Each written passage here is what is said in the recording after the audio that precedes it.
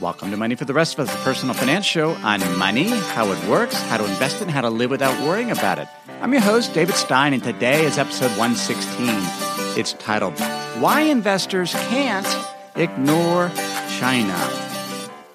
Throughout my investment career, I've learned much from meeting with hedge fund managers and other renowned investors, typically in their offices. I find it valuable to listen to their investment philosophy, their process, and their current views and positioning.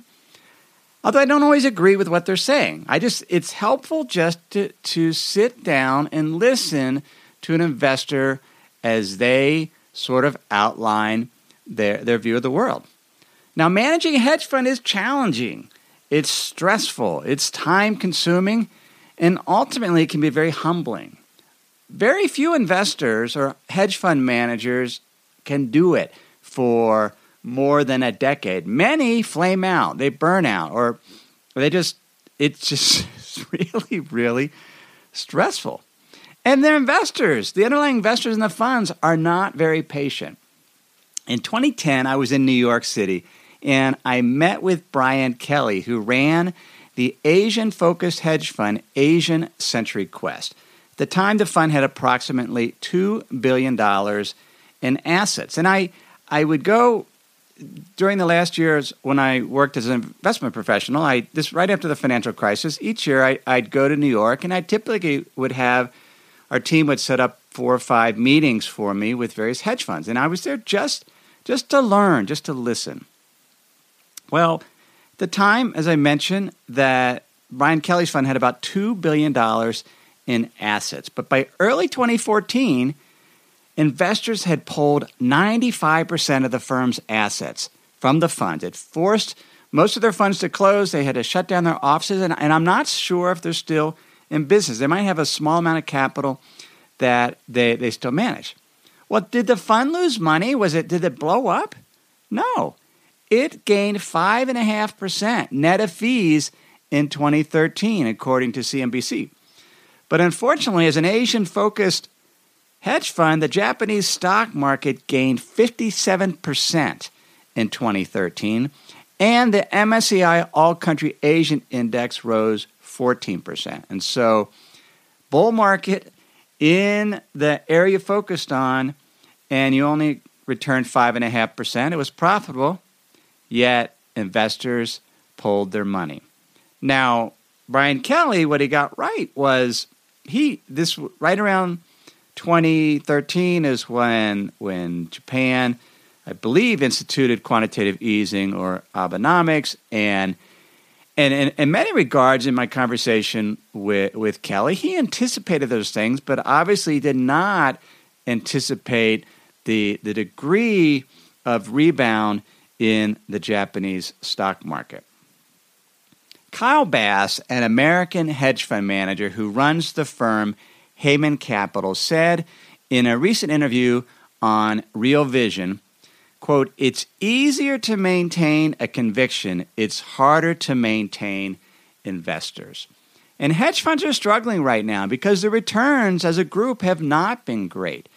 And it's been easier to make money just investing in the stock market as a beta investor, since by beta investor, just broad exposure to index fund, you've easily made more money than most hedge funds since the end of the great financial crisis. And so as a result, investors are pulling money out of hedge funds, and it's a tough time. Now, I miss meeting with investment managers. When I decided to leave my investment firm, there are a number of things I missed. A lot of them I've been able to recreate by starting the podcast, by launching the Money for the Rest of Us Hub, finding a way to teach investors about money and the economy. I've been able to do, and I've been able to not do the things that I didn't no longer want to do, which was to manage money on a day-to-day basis for institutions and individuals. But what I do miss is the network, the ability to fly to New York and to sit down with a very smart investor and just to learn from them and ask them probing questions, and that helps me clarify my thinking. Well, this past April, I got an email from Raoul Pal, who is a former hedge fund manager. He co-managed a fund called the GLG Global Macro Fund in London, which was for GLG Partners, which is one of the largest hedge fund groups in the world. And he used to be with Goldman Sachs. Well, he retired from managing money in 2004, and in 2014, he launched a firm called Real Vision, he and several other founders. And what Real Vision is, they describe it as the world's only video-on-demand channel for finance, where they say the world's best investors share their ideas. And in essence, it's the Netflix of finance. And so I got this email from Raul, and he wanted to discuss the potential to sponsor Money for the Rest of Us. And I get approached frequently about sponsoring the podcast and running ads. And I've always declined because I would have a hard time being genuine. This is only a 25 to 30 minute show. And I just didn't want to take up 2 minutes talking about Audible or Stamps.com. And so when I saw the email, it's like, I don't really have any interest in doing that. But he wanted to set up a call, and so I set up a call. And I had not heard of Real Vision TV. And we had a pleasant call, and I wasn't sure it was necessarily something I wanted to do. But I signed up for a 7-day free trial on Real Vision. And you can do it. You don't need a credit card.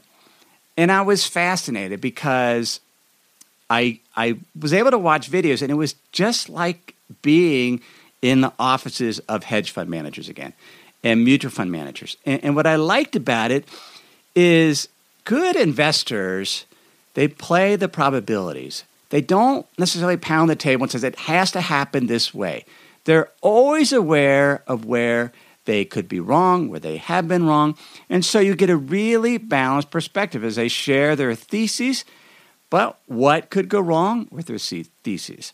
And so there are mutual fund managers and hedge fund managers. I listen to strategists.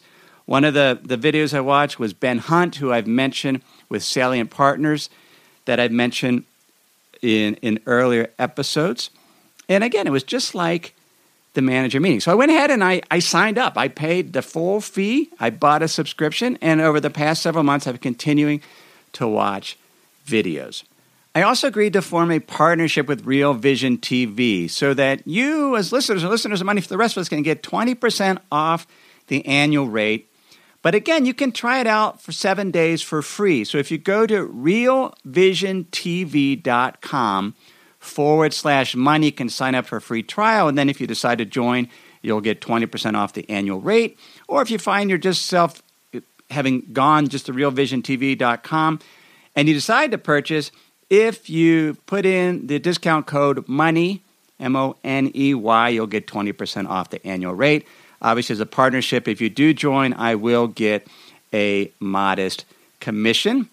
But the main reason I did it is because here's a way to share with you compelling content organically as part of the episode, whatever we're talking about. And today's an example of that. Today, I want to talk about China.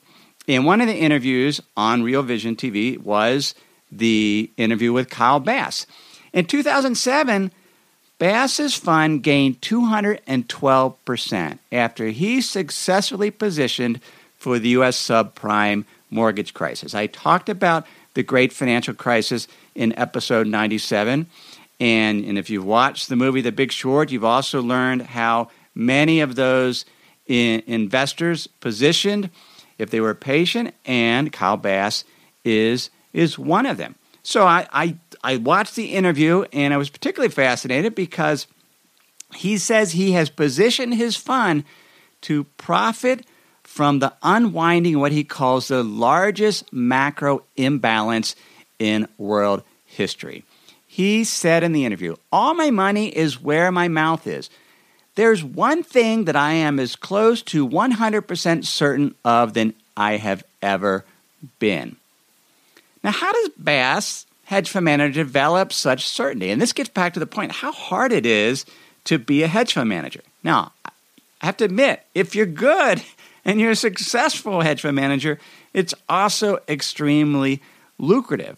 But Bass says, we check and recheck our theses all the time. It's a constant endeavor, 24/7, 7 days a week. And that's why many hedge fund managers burn out. So what is Bass so certain about? That debt in China has gotten too big and grown too fast and indiscriminately. As a result, there will be massive write-offs requiring China to recapitalize its banks. So what does it mean to recapitalize a bank? Well, when a bank losses gets too large, the bank becomes insolvent. And that obviously harms the depositors and the shareholders. In 2003, China injected $45 billion into the Bank of China and the China Construction Bank in order to recapitalize them and essentially inject equity to offset losses. Bass believes in the current loss cycle, it will require the Chinese government to inject $2 to $3 trillion to cover losses. And in order to mitigate the negative economic impact of these massive losses, Bass believes the Chinese government and the central bank will take steps that will cause the Chinese yuan to depreciate significantly against other currencies such as the US dollar and the euro. His quote is, "They're going to do what is best for China, and what's best for China is to materially devalue their currency." And that's how Bass has structured the hedge fund. When he talk about what he's so certain of, you have to actually position for your thesis. And he's positioning his fund. He didn't say exactly how, but he will profit if the Chinese yuan devalues. And there's other hedge funds that have made this same prediction and thesis. Now, it hasn't worked out so well. It's been a very, very difficult 2 years for Bass's fund. And he says it's not going to be Armageddon, that China is going to have a loss cycle, that they'll recap the banks, their currency will depreciate pretty materially, it will export deflation to the world one last time. And why is that? Because if the Chinese yuan is devalued, then Chinese goods will become cheaper for essentially U.S. residents in the U.S. or residents in euros. The goods will be cheaper. They'll import more. Cheaper goods means lower prices, potentially deflation. So he says it will export deflation to the world one last time. And if you have any money left, it will be the best time in the world to invest. It will be the greatest time ever to invest in Asia. One reason I like Kyle Bass's approach is he's not overly bearish. It is a very balanced approach. He is what he says, long technology and innovation, but where he's short or concerned is sort of some of these world structures that have gone essentially out of balance. And hedge fund managers, as a rule, they don't position for Armageddon because when you invest, your timing might not be right. And it might take a while for your thesis to work out. And so you're always looking for what could go wrong and how much could your positions move against you. And as I said, Bass's timing has been off. He admits his fund has had, quote, 2 years of bad performance. Back in 2010, when I was meeting with Brian Kelly, who ran the Asian-focused hedge fund, one of the things he said that I remember distinctly, he said, investors forget that China is a communist country and it owns the banks. And what he implied is that China could assist the banks in rolling over the bad loans for an indefinite amount of time. And that's where investing can get so difficult, particularly when you're a hedge fund. Because this was 6 years ago, there was concern about bad debts in China, and we've not seen the banking crisis that many have predicted. Let me pause here to share some words from this week's sponsors. What do companies like Ring, Hint, and Tecovas all have in common? They all use NetSuite to accelerate their growth. Successful companies know that in order to grow faster, you must have the right tools. Whether you're doing $1 million, 10 million, or hundreds of millions in revenue, NetSuite by Oracle gives you the tools you need to accelerate your growth. With NetSuite, you get a full picture of your business: finance, inventory, HR, customers, and more. It's everything you need to grow all in one place, right from your phone or computer. NetSuite will give you the visibility and control you need to make the right decisions and grow with confidence. That's why NetSuite customers grow faster than the S&P 500. NetSuite is the world's #1 cloud business system, trusted by more than 19,000 companies. It's the last system you'll ever need. Schedule your free product tour right now and receive your free guide, 7 Key Strategies to Grow Your Profits, at netsuite.com/David. That's netsuite.com/David, netsuite.com/David. Now, another strategist that I have followed, and I mentioned in early episodes, is Michael Pettis, Pettis. He is a Beijing-based economic and investment strategist, and he also believes there is a serious bad debt situation in China. He wrote in a recent blog post, and I'll link to it in the show notes, or if you remember my Insider's Guide, I will email you the link to this post. I've also linked to realvision.tv or Real Vision TV in there. And if you're not a member of my Insider's Guide, please sign up. It's free. If you're a U.S.-based investor, you can text the word insider to the number 44222, and that'll get you signed up, or you can just go to moneyfortherestofus.net. You get valuable content when you do that, and including a summary article of each week's episode. It just makes it easier for you. So Michael Pettis, in this blog post, wrote, "As far as I can tell, there is not a single case in modern history in which the reforming country was able to grow its way out of its debt burden. Instead, the debt burden has always increased until the country either engineers or is forced to explicit or implicit debt forgiveness." Now, Michael Pettis is talking about private sector debt. And we're going to exclude for another day the topic of public debt. In fact, there was a recent episode that just in the last 6 or 7, I don't remember the number, it's on how worried should you be about the national debt. That's public debt. Private debt is where there is a concern. And Pettis believes that there is a serious debt situation in China. But where he differs is he doesn't believe China will have a banking collapse. He wrote, quote, "While it's possible and the risk of it happening should not be dismissed out of hand, I do not think that China is likely to have a banking collapse any more than Japan in the late 1980s and early 90s was ever likely to have a banking collapse. This doesn't mean, however, that China's debt burden is irrelevant."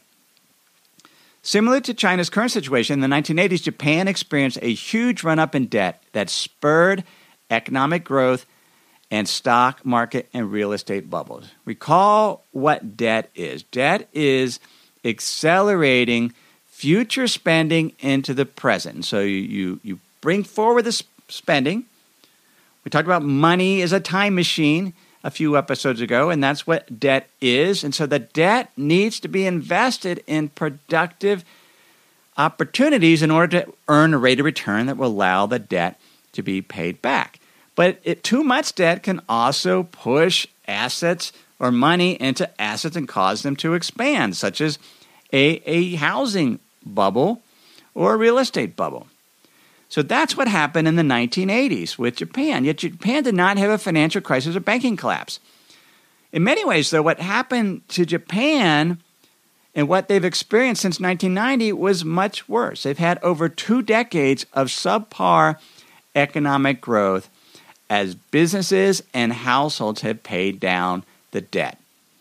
During the 1980s, Japan's private non-financial debt as a percent of its economic output, as measured by gross domestic product, it climbed from approximately 140% of GDP to over 210%. And after 25 years of deleveraging, Japan's non-financial debt to GDP is now 167%. China's debt burden has grown even faster. In 2006, right before the Great Financial Crisis, China's non-financial debt to GDP was approximately 120%. It's now over 210%, the same level where Japan's debt burden peaked. Just for comparison, the U.S.'s private non-financial debt to GDP is at 150%, and it peaked at 170% in 2009, and the U.S. has also been going through a period of deleveraging. So China, with private debt to GDP at 210%, does that mean China has reached its maximum debt capacity?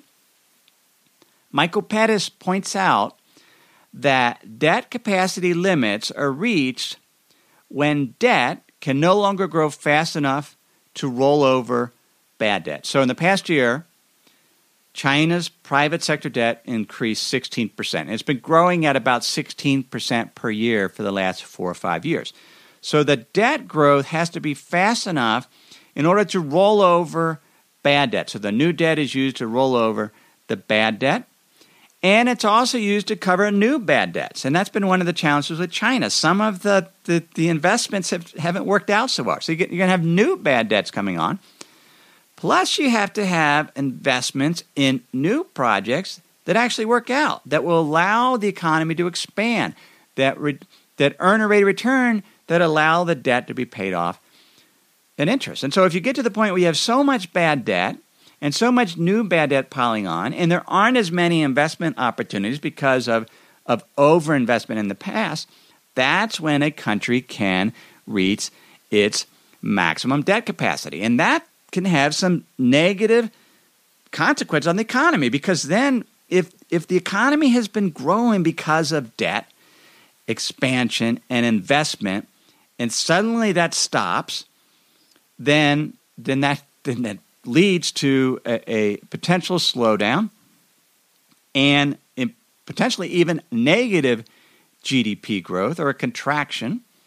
And it certainly leads up to the piling up of bad debts. And it's a particular concern in China because the banks, here many investors, they put their money in the bank and sometimes they buy a CD, but the CD is guaranteed by the bank. And I suppose not many, I don't know how many people still invest in CDs with rates so low.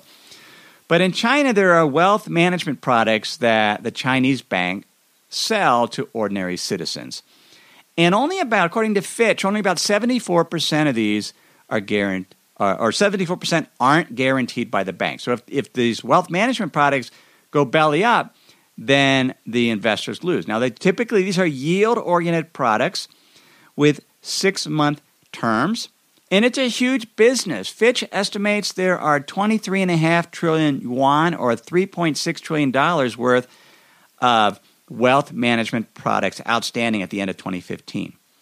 And each year, there was about 3,500 new ones offered each week. Now, the rates have been coming down, so at the end of 2015, these wealth management products were yielding 4.68%. And that's down from about 5% in 2014. Here's the challenge. These things are highly levered, and it's unclear what the banks are doing to generate the yield, but we can safely assume that they have corporate bonds, corporate debt in there, that in a leveraged position. And if defaults start to climb up and China gets to its maximum debt capacity, then this debt has to be restructured, and potentially you have a debt-to-equity swap, and these wealth management products could collapse due to the high amount of leverage. Now, this happened. One of them collapsed in 2012, and the Chinese took to the streets and complained, and the bank got so much bad publicity, they refunded the money.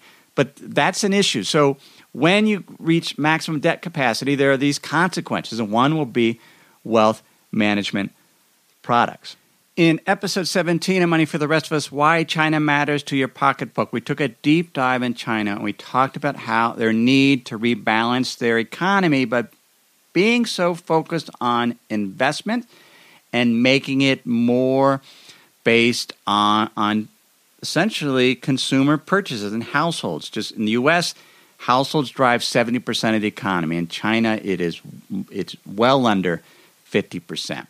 And Pettis' view is a way to do that is you need wealth transferred to the household sector. And here's what he says. Clearly, the more wealth that is transferred to the household sector, or the more Beijing is willing to allow the economy to slow, the more stable is China's economic adjustment and the less painful economically over the long term.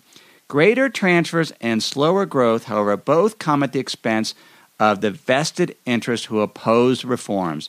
And so it is politics, more than economic logic, that will determine the success of China's rebalancing strategy.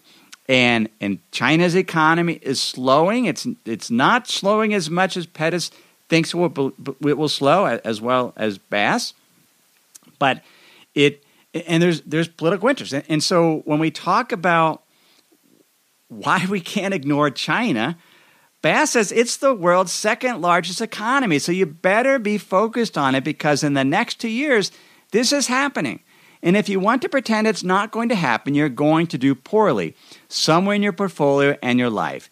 If you accept the fact that it is going to happen, you should be thoughtful about how you structure your portfolio around that. And so the question is, what do we do? In terms of we have this massive debt built up in China. It clearly is going to impact the Chinese economy at some point. The timing is uncertain, the timing of whether they've reached maximum debt capacity. And we're not even sure what the impact will be on U.S. investors or European investors or the global stock market. Bass subtly states in the interview he doesn't see it as an equity positive event. Yet he's not forecasting a crash. And he's not even sure if U.S. stocks will go up or down, because if deflation continues, as the Chinese yuan is devalued, you could see interest rates continue to fall, and you can see investors move more into U.S. stocks because of the dividend yields pushing up the value. And so it's unclear exactly what's going to happen. The one suggestion he had in terms of investing is what he calls productive assets. And the example is a rental property, an apartment. And we've talked about investing in real estate on Money for the Rest of Us. I personally believe when you have a potential huge event like this, a China debt crisis, and we don't know what the consequences are, that, again, it goes back to the basics. Have multiple drivers of your portfolio in terms of asset classes, both public and private, and have pockets of independence away from the financial system. So if you have gold, perhaps you own some land, perhaps you're ambitious and want to own rental property. Perhaps you don't want to be hands-on with rental property and you use one of the crowdfunding platforms to invest in an apartment building. I was looking at a crowdfunding opportunity to invest in an apartment. It was on Acquire Real Estate. And they had an apartment in Boston that I was looking at. And so we want to have multiple drivers. We want to have some gold in our portfolio. Gold is a type of currency. If the Chinese yuan depreciates and fear spreads throughout the world, then gold potentially would appreciate. And more than anything, I'm being vigilant. So I'm willing to adjust my portfolio. If this event occurs, or when it occurs, and the negative consequences get so great that you have fear, then I'm going to adjust my portfolio. And I do that by monitoring investment conditions. And one of the conditions that we look at, and I've talked about this in earlier episodes, is purchaser manager indices on the Money for the Rest of Us Hub. We're looking at that monthly as part of the investment conditions report. What percent of the countries around the world are showing positive increases in PMI? And what percent is showing an increase in over year, and what is the global PMI? And then you can get all that data on market.com, or you can get it synthesized and summarized by becoming a member of the Money for the Rest of Us Hub, and you get information on that at moneyfortherestofus.hub.com. But in conclusion, one of the videos on Real Vision TV was by the founder of Real Vision, one of the founders, Raoul Pal. Now, he has Real Vision TV. He also writes an economic newsletter. And he did a video last month called The Importance of the Business Cycle. And he talked about his investment approach and what he uses as a hedge fund manager and what he uses now in his personal investments and what he shares on his newsletter. And you want to know the main thing that he looks at to figure out what's going to happen? he looks at PMI data. He looks at in his case, the ISM, which is a U.S. provider of PMI data or survey type data. And that's what he uses to make decisions. And I thought that was very gratifying because that's what I use too. And so that doesn't mean I'm as smart as a hedge fund manager, but certainly I think it is proven approach to be able to monitor investment conditions so you can make adjustments as these things happen, because again, the timing is uncertain.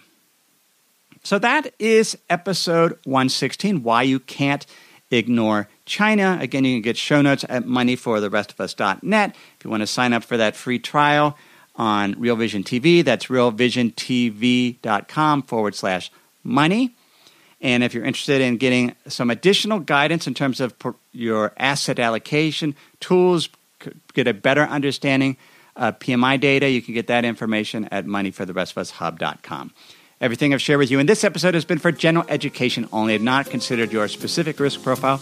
I've not provided investment advice. This is simply general education on money, investing in the economy. Have a great week.